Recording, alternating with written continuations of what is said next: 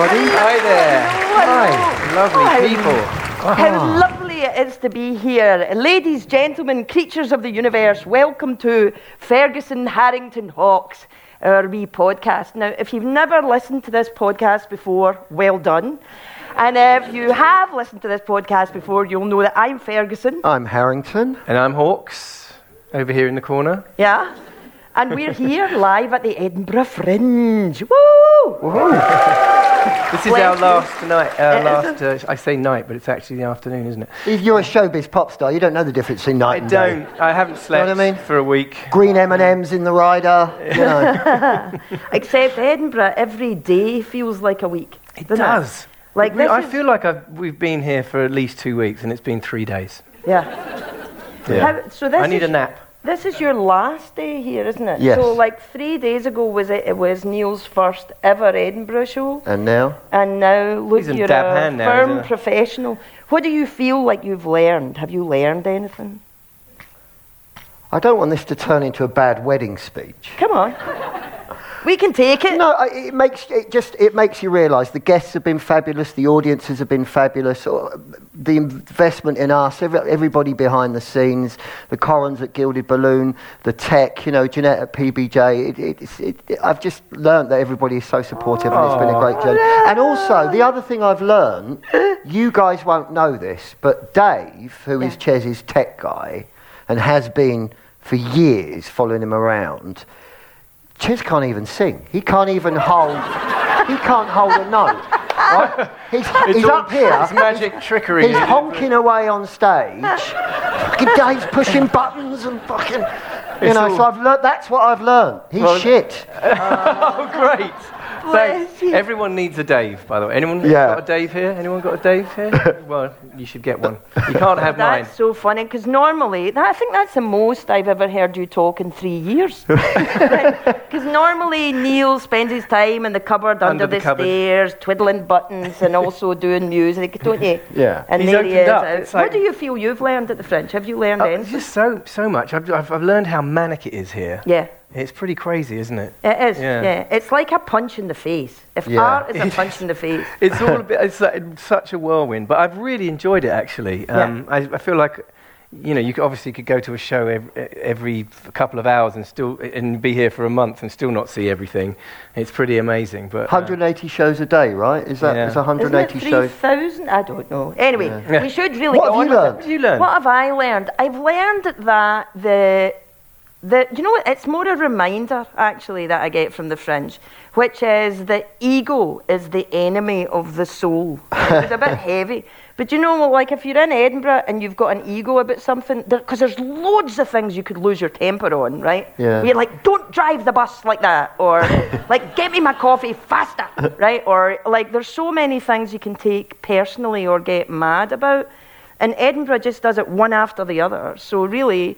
I think in Edinburgh it just goes, calm down, life, you'll get there in the end, right? Yeah. So it's always a reminder of that. Anyway, so maybe you should explain what the podcast is about. Yeah, we'll explain a little bit about Hawks. this podcast. So what we do is we have a fabulous guest that we'll bring on in a minute, and we ask them for a quote, either that they live their life by or something that kind of means something to them. And in the middle, Lynn does a little bit of magic, which we'll explain a little bit later on. No involving rabbits, no rabbits. No rabbits, no hats. And then we also ask them for their favourite song or a song that has an emotional connection for them. And then I recreate it over here in the corner. Dave makes it sound good. And Dave makes... Well, let me rephrase that. It's never going to get old, Dave you know that, don't makes you? everything sound good, and I just stand there and look blonde. Adorable. And that's basically it. That's our show. So, should we bring out our guest? I think we should. Yeah. Now, normally me, because I'm the gobby one, right, I normally introduce the guest and I go, right, okay, here's what you need to know. I'm mouthy, blah, blah, blah. But I'm going to take that off of you. But this time, I think you should introduce Yeah, this guest. this guest is an old mate of mine. So you all know him. He's an amazing comic and an actor and extraordinaire, and also a very, very lovely man, one of my old mates. Please welcome John Bishop. Woo!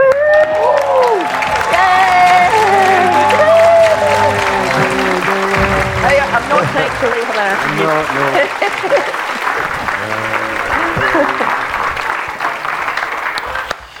Hello everyone, how are you? Got another podcast starting at 2 o'clock just across straight into the plug. We've got a better guest than me. Hey, I want to ask you the first question, right? Because Ches introduced you saying you're really good friends, and the question I want to ask you is not at all show busy. It is like, how do you cope with being friends with him? Because he is the most accident-prone person I know. Like, I think more accident-prone than your husband? Oh my God, the second time I met Ches, he came to the front door. He came to my front door, and I opened it, right, and he had blood running all the way down his face. Like a big gash in his head like that, run down his face. And I said, you all right? And he went, yeah, I tried to close the boot of my car, and I forgot my head was there, right? And then last night, just after midnight, he called and he went, I've locked myself out of the house and I'm meant to be speaking to the wife. What can I do? Oh, goodness. How do you've been friends for a while, how do you cope? Have you noticed his accident proneness? Well, first of all, where was the wife? Well, she's in LA. So, you know the phone you were using to phone Yeah. She didn't really explain the whole thing. There's more to it. I know, right? Yeah, so I'm accident prone, I'm not stupid. Yeah. I've never seen that side of his face. You've never seen And that? bear in mind, me and Chesney met on a panto. I really want to go. No, you No, didn't. you And I didn't. just No, took no, we everything. I was sitting in my hands there going, don't say it. We met in a pantomime in 2008, wasn't it? 7 maybe? Yeah, You think it was 8, don't you? I I think think it we've was had 8. this argument before. Yeah. But It was Dick Whittington. Chesney was Dick. Cool. And, Of course. I feel like you're all Sometimes picking still on me is. today. and I was Captain Cuttles, and who, was one of the smaller parts. Don't want to ruin it for anybody, but but basically, it was in Salford, and I just left my job. I worked in the pharmaceutical industry, and I was doing a little bit of local radio. I hadn't broke through, and the big names on the poster was Chesney Hawkes and Darren Day, and John Bishop was like, I was amongst everybody else at the bottom, and afterthought. and it was brilliant, because to me Chesney was obviously like he is to everybody. Everyone knows me. I think, I'm going to be.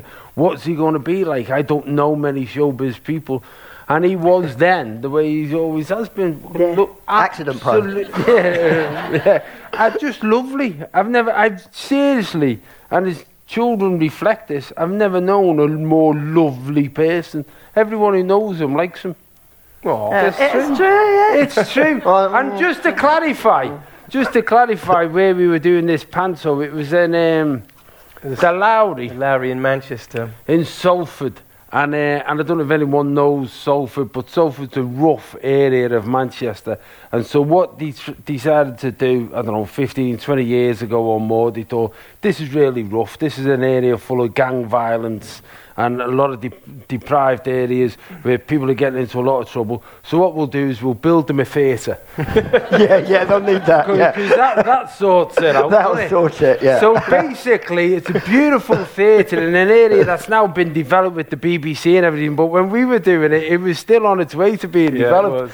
And just to reflect how rough it is, they had remember they did a couple of matinees just for the local schools, right? Yeah. So all the local schools would come in, and my part was Captain Cuttles. So I take Dick on a ship, and we go sailing towards Africa or somewhere, and then I crash the ship, and we end up on an island getting chased by a gorilla. I don't know how accurate any of these things are, but the thing Historical.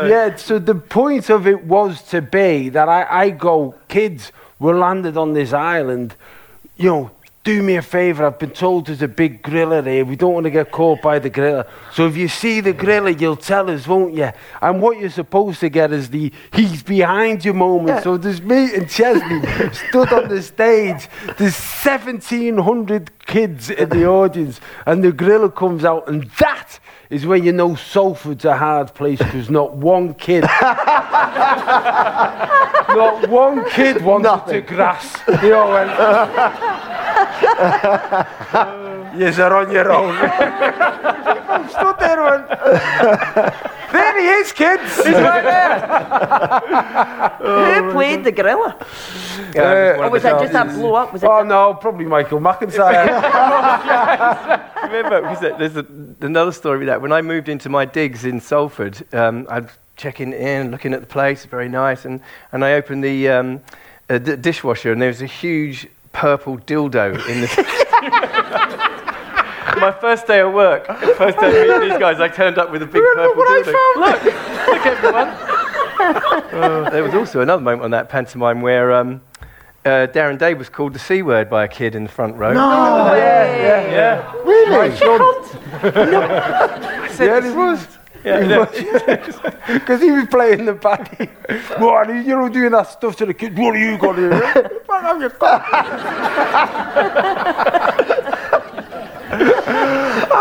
Brilliant. So that's when we first met. We've been in touch ever since. But then go back to the accident-prone thing. You did actually utilise my accident-prone stuff in the film that we did together, if you remember. Yeah, because we did. I then Rose had a TV drama about being in a panto, based on a panto. Right there and then, like literally, John and I were sitting backstage in his dressing room one night, and he's like, "It's fucking funny backstage." We were just commenting on how funny it is. Anyway, so carry on, John. Yeah, so I ended up writing this comedy drama that ITV did, and Chesney was in it, and it was Chesney playing a version of Chesney where the panto operator said, "Right, Chesney, you come out, you sing the one and only, okay? You go off, and then come back 5 minutes later, sing the one and only, and you go off. Then you go off, and for the finale, you sing the one and only." And he was on crutches and everything. "Get him out, just sing it, get him back." Do you remember you made me do that stunt where I was in a wheelchair and my legs out here in a cast and my arms are like this, and then I came down from the top of the stage and it was a rake stage, which means it's like on a and I literally did the stunt myself, felt like Tom Cruise, didn't I? And came right down the front of the stage and straight off into the pit, like down into the pit. Before he was Sheridan Smith, wasn't it? Yeah. Very good, yeah. You know, we should talk about the quote, because we are meant to do the thing with the quote, and you have a quote. Right? You have a quote. You're not. Why are you sorry? We're meant to be doing it. You're meant to be having a lovely bubble bath of a time. All right. Right? Are you having a lovely bubble bath of a time? I haven't had a bubble bath for a long time. Why? Well, this You know what? I keep on arguing with my wife about this because I'm the man, but she doesn't like bubble bath, and I'm going, I don't want to buy bubble bath for me. If I buy it for you, can I have it? I'll buy you some bubble bath. Oh, see this? Look. If it's your bubble bath, I'll probably drown in it. Like it's some kind of injury. So the quote. So the quote. The quote. John, you have your quote. Do you want to tell us what it is? Your selected quote for this show? Your quote, you mean the phrase? The phrase, The phrase, it's more of a phrase than a quote. You'll never walk alone. Absolutely. So obviously that tells us so much about you. You're obviously a huge fan of the musical Carousel. Yeah. Big Rodgers and Hammerstein fan. One of their better works, I think. Yeah. I should probably interject here. These guys know fuck all about Nothing. football. No. I mean, literally, nothing. They don't. She actually Until asked me the other. I last was talking about Liverpool the other day, and she actually asked me what colour do they wear. That was just before he nearly fell on the stairs, right? He was like, obviously I said it's blue, but you know. So obviously that quote, Liverpool Football Club, and we'll get on to football and what it means to you in a bit, but I would say that quote, there's a sense of belonging, a sense of tribalism, a sense of family. So apart from Liverpool Football Club, how is that? This is not. It's not limited and contained to Liverpool Football Club, and Liverpool Football Club are not the only team that have sung that song and adopted it. But it's such a phrase that if you allow it to resonate in your mind, it means everything. Because if you take some of the situations like the Liverpool as a team suffered the horrendous situation with the Hillsborough tragedy, and that phrase "you'll never walk alone" was never more apparent than the community will try and get justice for this, because the system won't. Yeah. And all those people who felt so isolated had this sort of phrase that wrapped around them. And then that carries on to so many instances where I've seen it used. Yeah. And I just feel it's that thing, you know, where you're saying to someone, oh, you know, you'll be all right, or I'm here if you want me.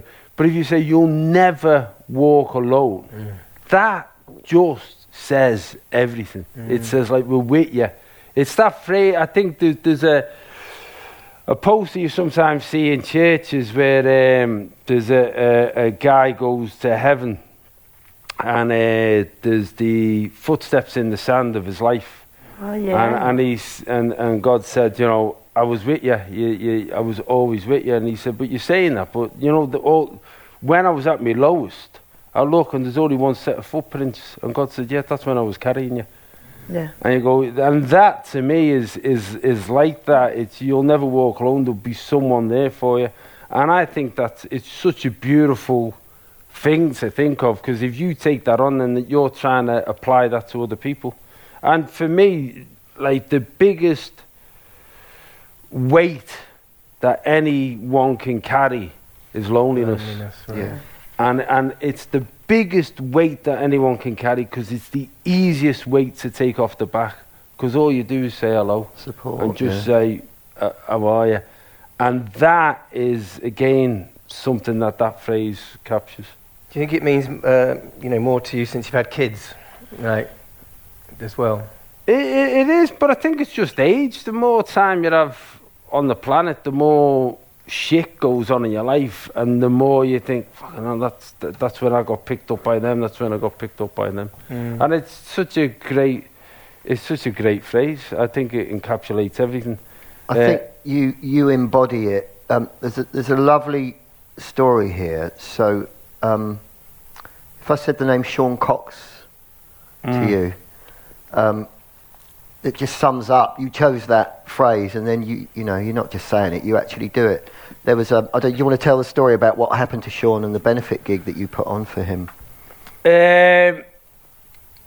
Well, you tell him. Halfway through. So yeah, Liverpool v Roma 3 years ago. Just regular guy on his way to the match, and he was set upon, and it was terrible. And you were straight in there. You put a gig on in Dublin to raise awareness and money for the family. So Sean, similar age to me, from Ireland, and he was going to the game, and the Roma fans, some of the European clubs have these groups called the Ultras, who run around in black bandanas. They're basically cowards, and they just storm in and beat people up and whatever. And they were coming down, and I know what was happening, the geography of everything that went on, because my brother was with my sons, and they were within 20 metres of what happened. Oh, wow. These group of lads just came. Scary. And they were carrying big belt buckles, and so they would set on people. And obviously, you know, you're talking about grown men. Sometimes your immediate reaction is to stand your ground, look after yourself, whatever. But they're coming out of nowhere. And anyway, they set upon Sean. He ended up with a severe brain injury that has meant that he's unable to talk, unable to walk. He needs 24-hour care. It was, you know, and he's got family similar age to mine. He's got children, got a wife, and I kept on seeing it on the telly and with the Liverpool games to be a sort of recognition of what was going on. And then over time it sort of moved on, and I kept on thinking someone's got to do something. And I just thought, well, I can put something on, do something. Yeah. So I booked the arena in Dublin, the biggest venue in Dublin. And I got a lineup primarily of Irish comedians, Jason Byrne, Tommy Tiernan, and Dara O'Brien, Des O'Kane, Joanne McNally, Des Bishop, and Michael McIntyre. Phone Michael, because obviously he would sell anything else. And also, what happens with comedians, you do something for them, they'll always do something for you. And against that, you'll never walk alone. here, you see it at Edinburgh, loads Definitely. of benefits, people helping out, and it's just a communal thing. So I put the gig on, my promoter promoted it for free, and we raised over €300,000 for them. Jeez. So For the family. that meant that the family could stop fundraising because they had enough money to carry through his care for the next few years. That's beautiful, That's mate. amazing. I think, the thing that's really interesting about listening to you is because obviously, very funny man, right? You're a very funny man, but the thing that's interesting about you is that you haven't sort of lost the sense of real. Do you know what I mean? Like, some people get into comedy and they've sort of not forgotten where they came from, but like you, it seems like you've got both, where you don't walk alone. Like, you've got like the knowing of who you are now and the knowing of who you used to be or where you come from. And normally also fame does do weird things to people. Yeah. And you said to me, I've always been the same. Well, you've always been the same. Yeah. And obviously since that time you've had a stratospheric rise and now a household name and everything. And it can change people. Well, I but was speaking to the butler this morning, and I said, Hey. while he was giving me a bath. Listen, normally at this bit, I do this, what Chesney calls my little bit of magic, right? How would you describe it, Chesney? Well, it's all about story, and we it all is have about a story running in our head that may actually not be the real kind of thing that's happening. And I think Lynn has... she's working in story for years, and it's what she does. Get my book out, get my bubble bath, getting the whole thing. It's all happening. No, you know what it is there's a story, I bet you know this already though, because you're very attuned to it, which is that most people are wandering about and they've got a story in their head that they think everybody else in the world can hear, but nobody else can, unless they speak it. And sometimes even you don't even know what the sound of the story in your head is, but there's a way you can find out. You up for it? He looks very scared. You don't know what's in my head. I have a rough idea. We're about to I find She's doing out. bubble bath. I am going to ask you. Yeah, I'm going to ask you about your favourite sandwich, right? You're just going to tell me the truth. Wait. You're going to tell me the truth very bossy. about your favourite sandwich for 2 minutes, right? All the details of the sandwich. Just Whatever. tell me whatever you feel about your favourite sandwich, right? Okay. You ready? Go. Yeah. Well, the favourite sandwich that I always have on granary bread or sourdough because I want to feel better than other people. And I went for a long time being a complete vegan, and then I got COVID, and the first thing that I wanted to eat after COVID was a cheese sandwich. And then I realised that was probably a childhood reflection of cheese and tomato sandwiches. So I had a cheddar cheese sandwich with tomatoes on, and then mayonnaise. Now, obviously, because I'm in show business, I count my carbs. You know what I mean? So I'm very careful. So I ate this sandwich and then didn't eat for a week after because I wasn't allowed. I was allowed sometimes to go and lick a Ryvita, but not to follow it up with the second sandwich. But what I've always found from sandwiches, and this is true, I have a passion for them, and I tell you why.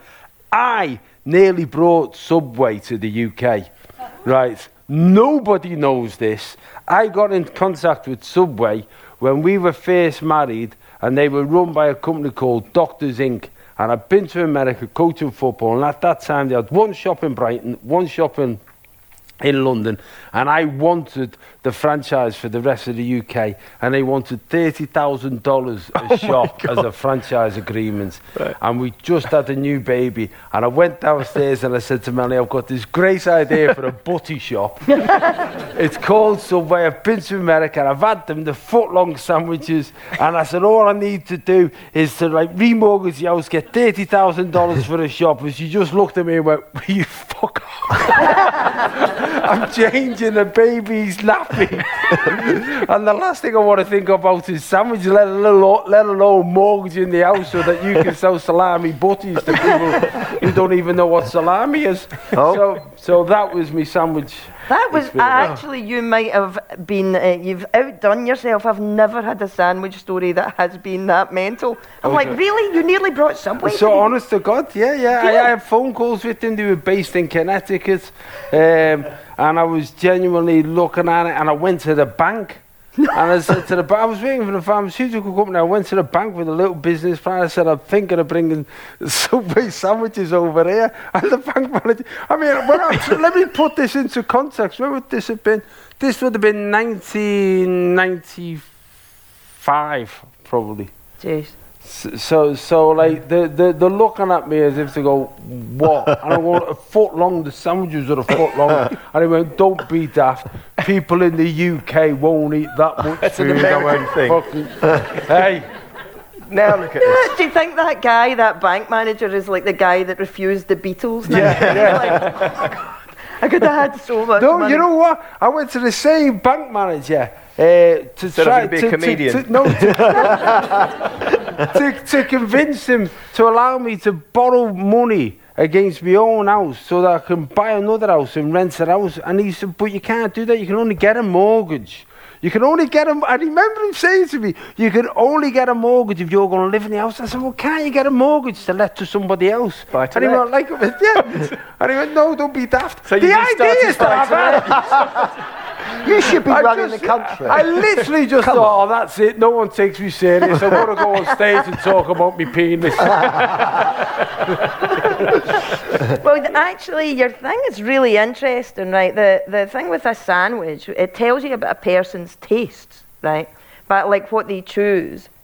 So, like for some people, if you ask them about a sandwich, there are people. The creepiest person I ever had actually talked about a sandwich that he got in Doha, where it was like they had caviar in it and they had all this like kind of rare stuff. And then he said, but you can't get it anymore because they have new people there and those people have ruined it, right? So evidently what he was saying was, my tastes are, I want special and nobody's as special as me, right? So yours, on the other hand, well, I like granary bread because you've got to look after yourself, right? And the cheese and tomato sandwich. There is a thing about you where you're constantly keeping yourself in check, don't you? You've got a little... You don't ever walk alone because you've got a thing going on where you're like, just be a good guy, John. Don't be a dick, right? Yeah. And also that... and it comes out as well in the Subway thing, which is that you see the best things in the world as being simple. They're clear, aren't they? It's like a sandwich. Like, who wouldn't want a foot-long sandwich, right? Who doesn't like cheese and tomato? Like, things don't need to be over fussy. They actually just need to be simple and clear, and it's other people that make it fussy. Does that make sense? There is a point where I actually said to my wife on the phone today, if everyone just did what I said. Right. Yeah, but that was Putin started like that. I mean, you've got to be careful. I think, just do what I'm saying. It's got a Muslim. And if I'm wrong, then fine, you can say, we did what you said, and you were wrong, but don't tell me I'm wrong before I've done it, and then you do what you're doing, which I know is going to be wrong, and then it's wrong. But also the thing that when you see something as being right, it's simple. It's not complicated, right? It's not like you don't go, all right, what I'm going to do is I'm going to get like a clockwork mouse, and then I'm going to get firework, and I'm going to have a guitar, and then it's not that. It's like you go, it's a sandwich, it's got butter, it's got cheese, what's not to like, right? That it's simple, the things that you see. Why wouldn't you give me a mortgage to rent out a house? What's wrong with you? Yeah. Right? That some people's tastes are, and I know it sounds like it for you, because you do see things as being simple, you'll be like, yeah, of course that's how I see things. But sometimes if you ask people their tastes, they'll talk about things. Even you can ask somebody about their favourite sandwich, because as we're doing this, like everybody will be going, well, no, I like the cheese, but I don't really like the cheddar cheese. I like the other cheese. Like everybody has a different story as to how it goes. And some people, I've asked people about their favourite sandwich, and this is a kind of weird thing. They'll talk about a sandwich they haven't had yet. Isn't that weird? Yeah, I know. Like they'll go, well, I would really like a sandwich like that, but I'm not allowed. And I would really like something like that, but I'm gluten intolerant. And I would really like this, but I'm not allowed peanut butter. Like they'll talk about all the things that they would really like to have. So what does that say about them? It says that their tastes or their aspects are that they have to work before they're permitted to have whatever they want, right? Some people do have a thing about they're just not allowed to have what they want. You, on the other hand, really are. Look, the world's really simple. Here's the thing. Bread, you got cheese, you got foot long. Come on, what's not to love, right? When you say you got to work for it, you can have it. If you're gluten intolerant, you still can't have it. No, I know. Well, but I am gluten intolerant. Yeah. Thanks for your sympathy. Thanks for your sympathy. You're the one who came up. If I was I'm gluten intolerant, but I have bubble baths. Yeah, but I tell you what, if I was gluten intolerant, I wouldn't even talk about butties. It wouldn't be a thing I'd discuss. But the thing is I actually don't really like sandwiches. I know. Oh. What does that say about me? Right? No, I know. So anyway, tastes, would you agree with me that you are quite simple? Not simple. Steady the bar. When I was bringing on my friend, but also, even, you know what, because in the quote that you chose, I really like it because it's straightforward. It's like totally, I've just told you, well, you'll never walk alone, that's what I'm thinking, right? It's not like you haven't gone, oh, I need to tell you stuff from Shakespeare, or here's Albert Einstein, or whatever. It's lovely, actually, because it is a thing of going, I'm just going to cut out all the crap and tell you exactly where I'm at. Does that make sense? It does, but I think if I'm being honest with myself, if you'd have asked me that quote 10 years ago, I might have tried and be cleverer. I might have tried and show off, whereas I'm more comfortable in my own skin now. Right. And things are... The one thing about getting old, I'm sort of like I'm an old man, but I'm in my 50s, which used to be an old man until you get there. Yeah. No. And then you go, well, I'm not that young, no, right. I'm not ready yet. And you just... I don't know, there's a little bit of, you go, yeah, you don't have to pretend. Just be who you always are. But that also is in there, that thing about, you know, like I have granary bread, I'm going to try that, but I have to keep myself in check, but actually I'm just going to do what I need to do in the end anyway, right? It's cool. Oh, thank you. Yeah, that's good. It's like a palm reader of sandwiches, isn't it? You know what? No, I tell you, it's one of my campaigns about why it's not palm reading, and I get a little crazy about it, which is, like, if you're doing a piece of acting, you get the text, and you're looking at the text, and you try and work out why the character would say what they would say, right? You're like, why would you say that? There's the text.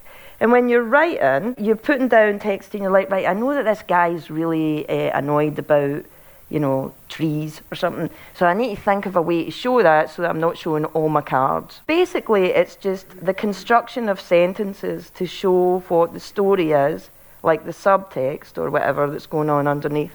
And actually, this is just the other way round, which is you ask people about something, just say, what's the story about that? And if people don't think that they've got to be interesting, they'll tell you who they are. Because most of the time you ask people a question, they'll say something that they think you think would be good for them, do you know?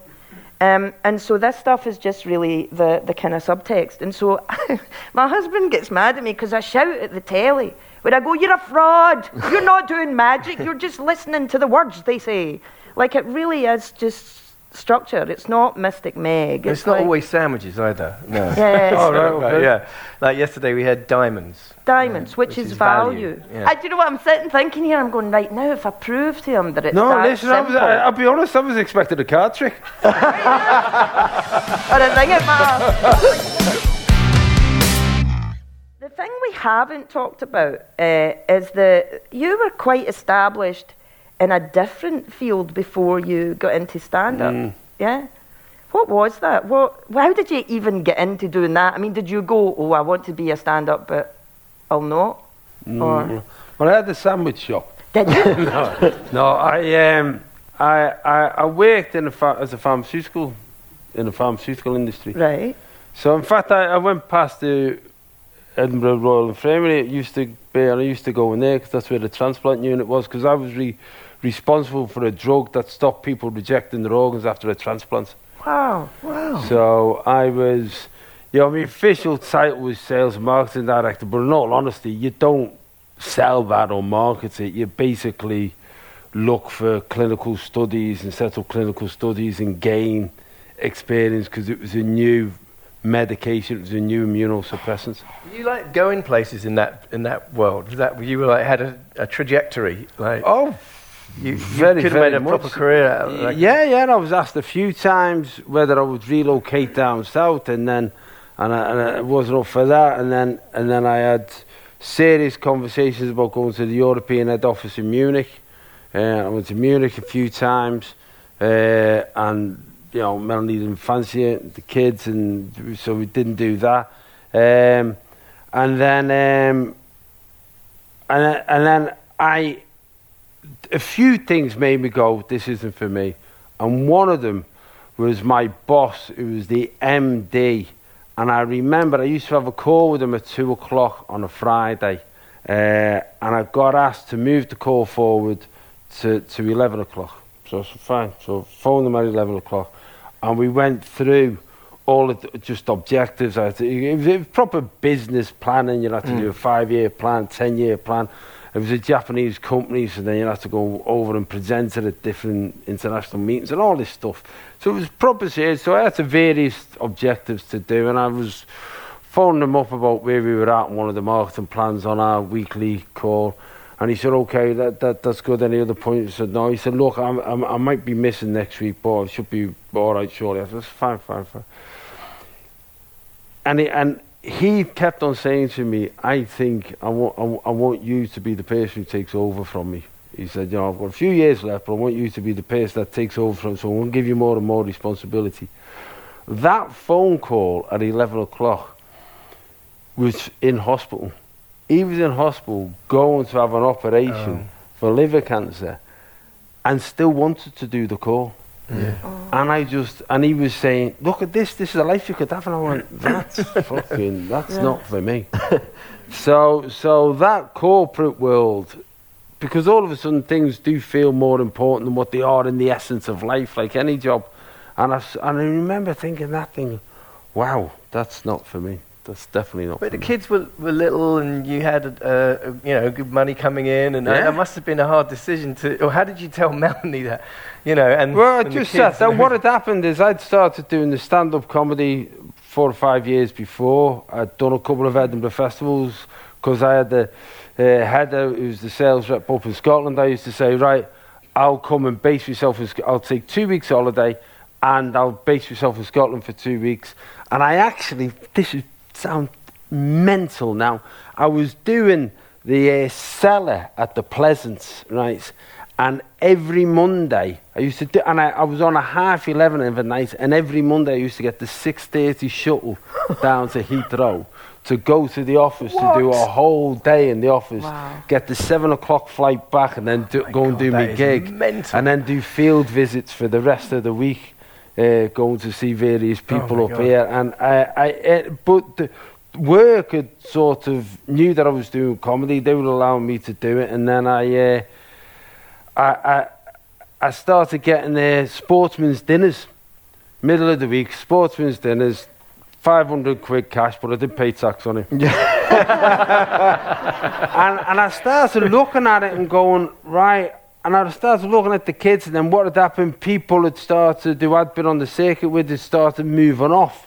Alan Carr, Jimmy Carr, Michael McIntyre, other people, and you're going, and you could say Jason Manford, and I'm looking at their careers, and I'm thinking, I don't know whether I could do that. I don't know whether that's there for me. But I know if I do these sportsman's dinners, and I headline at some clubs, and maybe I try and get a bit of writing in, I can maybe, if I go self-employed, net the same income. And if I don't do it, the reason I'm not going to do it is I've got a mortgage and I've got 3 kids in schools and I've got a wife, and I'm going to blame them. I'm not going to say, I'm going to end up bitter, and I'm going to say, it was your fault I didn't give it a go. And I thought, there's no greater cowardice than that, than blame your own kids for not having a go. So I thought, I sat down with Melanie, I said, I promise you, I'll make the same amount of money. And she said, that's fine, I believe you can do it, just go and do it, but make sure you make the same amount of money. And then the first year I didn't. And so we had to extend the mortgage. Second year I didn't. We had to extend the mortgage. The third year it was like I was starting to put together packages of renting the comedy store and doing presentation skills for people in business, because I thought I need to earn some money in the day because this just isn't working. Yeah. And then things just went like that. Yeah. I always like that story. I know I've told it before. The story when you first told your kids that life was going to change. Because we had to sit them down. We had to sit, because we'd done ski holidays and all that stuff. And I had to, and the kids were in a fee-paying school, and I had to sit them down and go, you know, all of that posh school you're in, well, that might be changed. And all these holidays that we go, because they ended up with a fee-paying school because all the schools around us were putting special measures on the same day. They said you can go to any of those schools, but by the way, the shit. so we ended up with this big commitments, and I'm like, and so we had to sit them down, and he said, you're going to have to explain it to the kids that they can't expect some of the things that they're used to. So I sat them down, I said, listen lads, things are going to change. I think our Joe would have been about 10, so it would have been 10, 8 and 6 or something. I said, look, things are going to change. And he said, why Dad? I said, well, because I'm going to change my job, and so that fancy car we've got's going to go, and some of the holidays are going to go, because I'm not going to have the money that we used to have. But I think we'll be happier. I just won't be able to give you all of the things that you used to. And he said, why Dad? I said, because I'm going to be a comedian. He went, but you're not funny.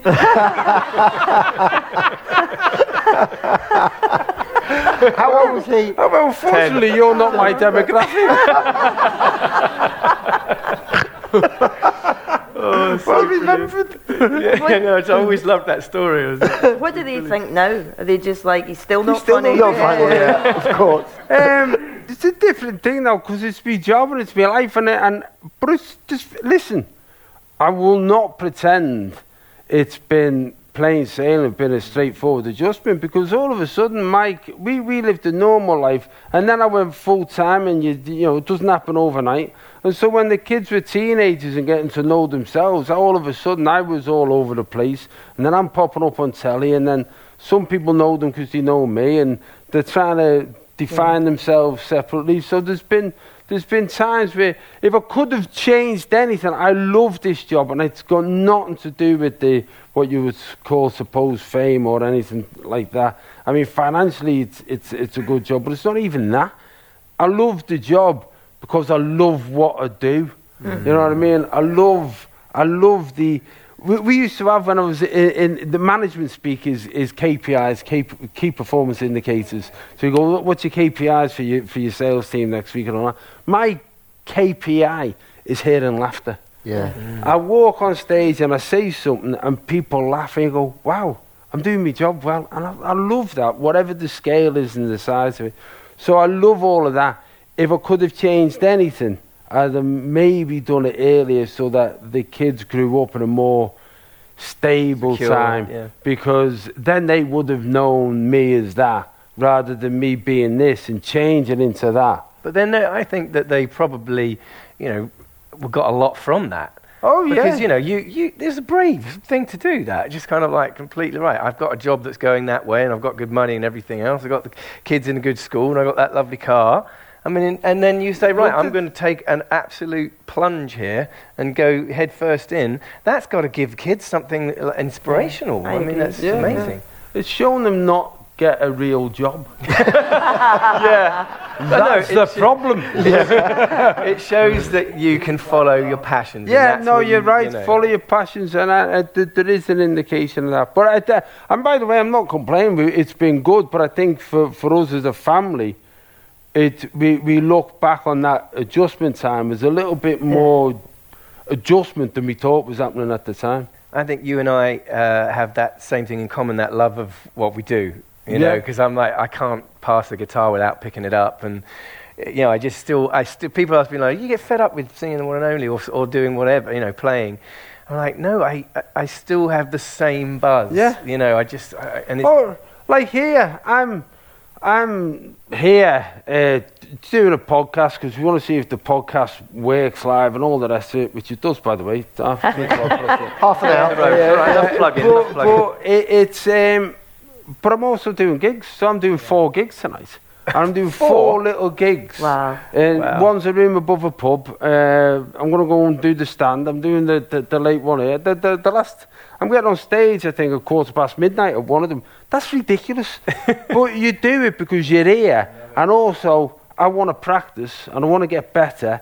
And amongst people who are at the top of the game. So you go, and it's the Fringe, and this is what it's like the place for comedy. Well, talking about music, look at that segue. Did you see that? Yeah, it's sharp. So good. It's why she gets the big bucks. And what big bucks? Talking about music, Chesney does his musical thing now. With well, let's have, before I get up there and do this for you, let's talk about the song that you chose. Okay. Yeah, you chose David Gray's Sail Away. Mm-hmm. So what's all that? What a song. And I'll tell you why. It's a beautiful song. When I tour, I got into a habit of getting off the stage. It's a funny thing, stand-up comedy. It's not like music. I don't think you'll have the same adrenaline rush. And I for most of my tours until the most recent one, my driver was my cousin David, so somebody I've grown up with, I've known all my life, so I'm very comfortable with. And I can literally get off stage, get in the car with David, roll the seat back, and be asleep in half an hour. Right. And I can do that because I'm comfortable with him, but I can do it because I put David Gray on, right? David Gray, Grace's Stitch on, and I put that on, and it's like a warm blanket to me, that song, that album, that his voice.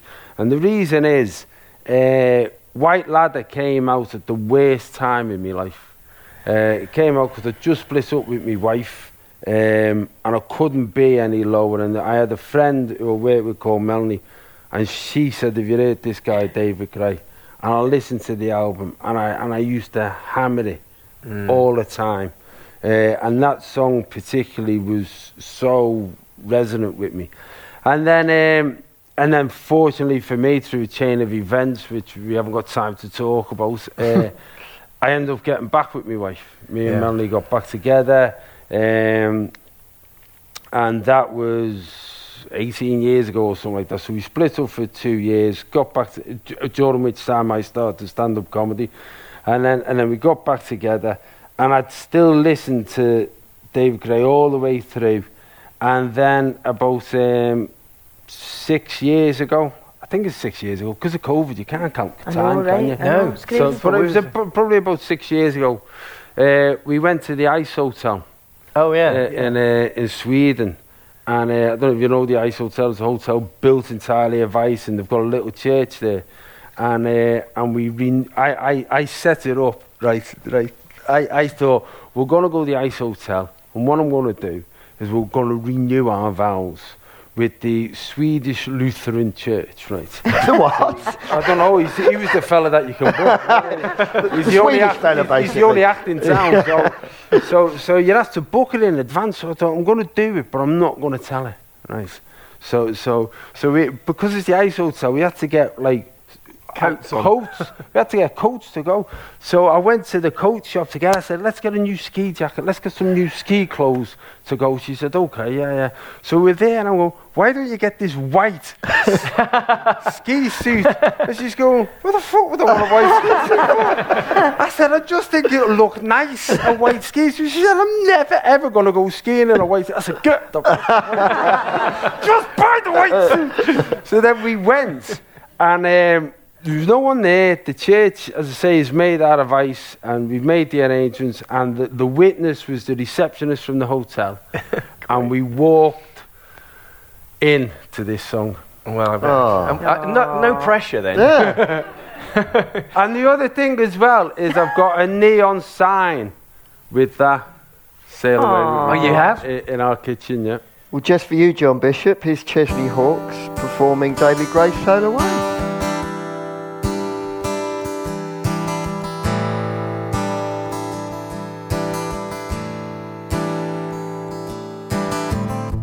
Sail away with me, honey. Put my heart in your hands. Sail away with me, honey, now. Sail away with me. What will be, will be. I wanna hold you now. Hazy skies are wild above me now. Winter howling at my face, and everything I held so dear disappear without a trace of all the times I tasted love, never knowing quite what I had. Little darling, if you hear me now, never needed you so bad, spinning round inside my head, yeah. Sail away with me, honey, I'll put my heart in your hands. Sail away with me, honey, now.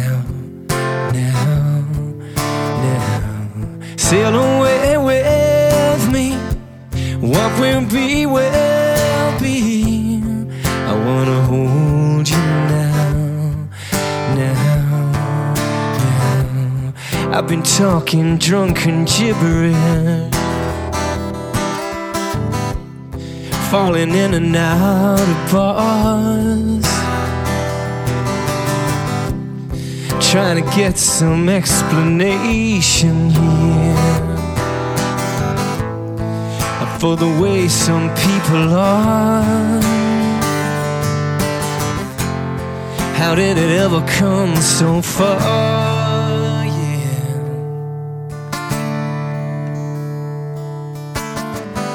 Sail away with me, honey, put my heart in your hands.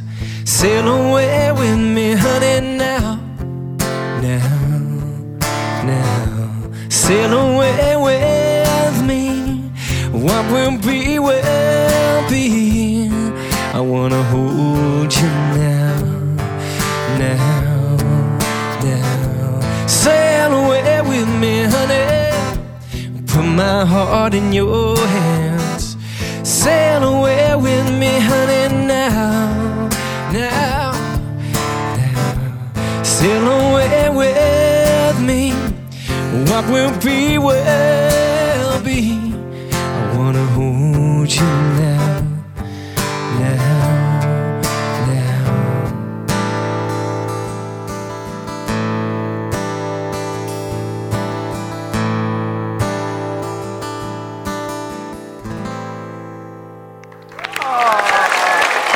Wow. Well done.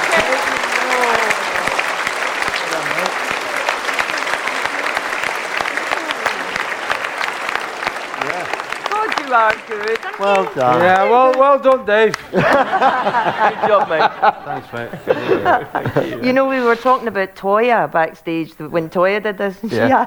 she asked him to do Human Behaviour by Bjork. Yeah, it was, He just went. And we should send it to you because it was It was brilliant. He said upstairs as well when he was practicing this thing about David Gray, that I love this song but I hate it because it's so complicated, but I love it. the chord progression is like, it's simple, but it's not simple. It's like if you get one chord wrong, then you're kind of screwed for the whole rest of the verse type of thing. It's like, yeah, but it's a beautiful song, and I love David Gray as well. I've met him a few times. Have you? No, I've spoke to him on a phone, right?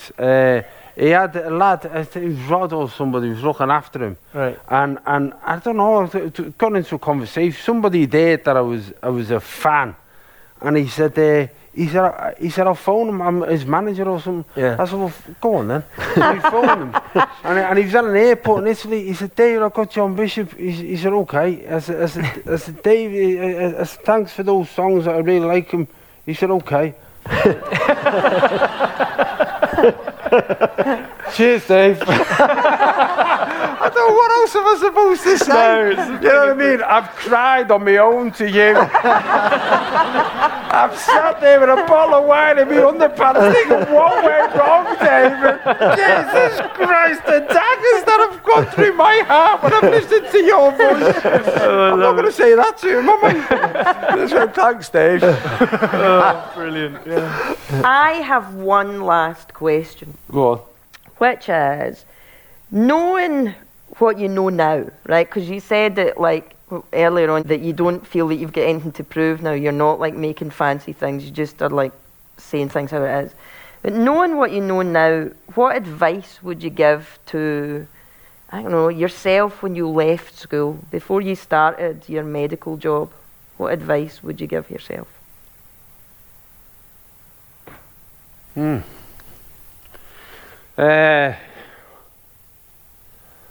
Wow. What advice would I give myself? Well, I'm kind of happy on one level where I'm at, but on other levels, I wish I'd spent more time with the kids when they were younger, and I wish I'd have hugged them more. And I don't think any father, apart from him, I've seen him with his kids, it's like the fucking Waltons. Everybody loves everybody. There is a little bit where I don't know. I think now I think my kids are now in the 20s, and during their lifetime, a lot of communication between men has changed dramatically. So men are more open about the feelings, men are more expressive about the feelings. Now, I still, even now in my head, I know I want to be more open. But even now, sometimes I'll phone my kids and I'll finish the phone call and they'll go, "Love you, Dad." And I'll go, "Right, yeah. Okay, I'll let your mum know." Because I haven't got all the tools I want to have, and I wish if I could have changed anything, I would say give them more time younger, because they grow quicker than you think. That's true. And you'll never regret. No one ever says, you know, my problem is I hugged them too much. Yeah, totally. You know, my problem was I was a bit more of one of those dads, like, come on, just get on with it, you'll be all right, you'll be all right. Did that come from your dad? I think it just came from society, didn't it? I think it came from, you know, I grew up in a working class background, and I don't think that's got anything to do with it, because, you know, where you live is not. I think it was just the tools that I had in my box were based on the tools my dad had in his box, and there was never an absence of love, but sometimes an absence of affirmation of love. I think that's the word, the affirmation of love, where you go, I'm always going, I don't need to tell you because you know. Yeah. And I think, how are they going to know, the 6 and 7 year old kids? And you know what, if you tell them and they go, oh no, it's not words wasted. No. And I think if I could learn anything about my life, it'd be that. I so hear you with that, because the thing for me, this Edinburgh, it's not like the shows or anything, but my eldest son, my 19-year-old, is working front of house for the Gilded Balloon. And, you know, with the pandemic and everything, he's been a bit of a shut-in. And he even graduated, like, at home sort of thing. And he's over here, and he didn't know anybody. He's American, we live in LA. And he's over here, and he was all kind of shy. He tried to start, he had for his 1:30 shift on his first day, he left his house, which is 20 minutes away, at 9:30 in the morning, because he didn't want to be late, right? So there's been so much of him growing in this, right? And then he messaged me the night before last saying that he was going out with his friends after work. And then he sent me a video of his first drink. And I said, what was it? And he went, something fruity. And it was like the best feeling in the world. It's better than anything else that Edinburgh can give me is that one thing, right? Where I go, I don't care. Do what you want, Edinburgh, to me. Because that kid has moved on. But with the same thing, I'm like, oh, well, it's gone. Right, it's gone. Yeah, it's he's not a like, child bang. anymore. Oh, yeah. I used to do this little bit of me standing like, I did it on purpose. Because it wasn't funny, but it was part of, but it was part of telling a story about having kids. And I said the difficulty with being a father of boys is different than being a father of girls. Because when you're a father of boys, there's a day, and you never know what it'll be, which will be the day that they will hold your hand for the last time. And they never come back. No, not from that. And you go, oh. And that's like, that's no, but it is. It's hard. It's heartbreaking. But as I said, it's also natural progression, because my boys are now like 28, 26 and 24. If I was holding their hands, it'd look odd. You know? It's not like I'm grooming them, go, come on. So it's a natural progression, but it is, we as fathers, our society has told us that your job is to emotionally break away from your kids, but it's not the same for mothers. And I think that's changing. That change is a good thing. I just wish it had come 10 years earlier. God, I tell you, we could do a whole other hour on this. Yeah. Really could. But you've got a podcast in half. No, but also I've got a podcast. And I tell you what, it's less depressing than this. This has been lovely. Thank you for this. No, you're amazing. Thanks for coming, man. So Thank you. we are going to have to close now. We will, and this is the end of our Edinburgh Festival run. Yeah. That's it. We're done. Thank you so That's much. it. I know. Yeah. But until the next time, for us here and our listener out there in the universe, I have been Ferguson. I've been Harrington. And I've been Hawkes. And he has been Bishop. Thank you, everybody.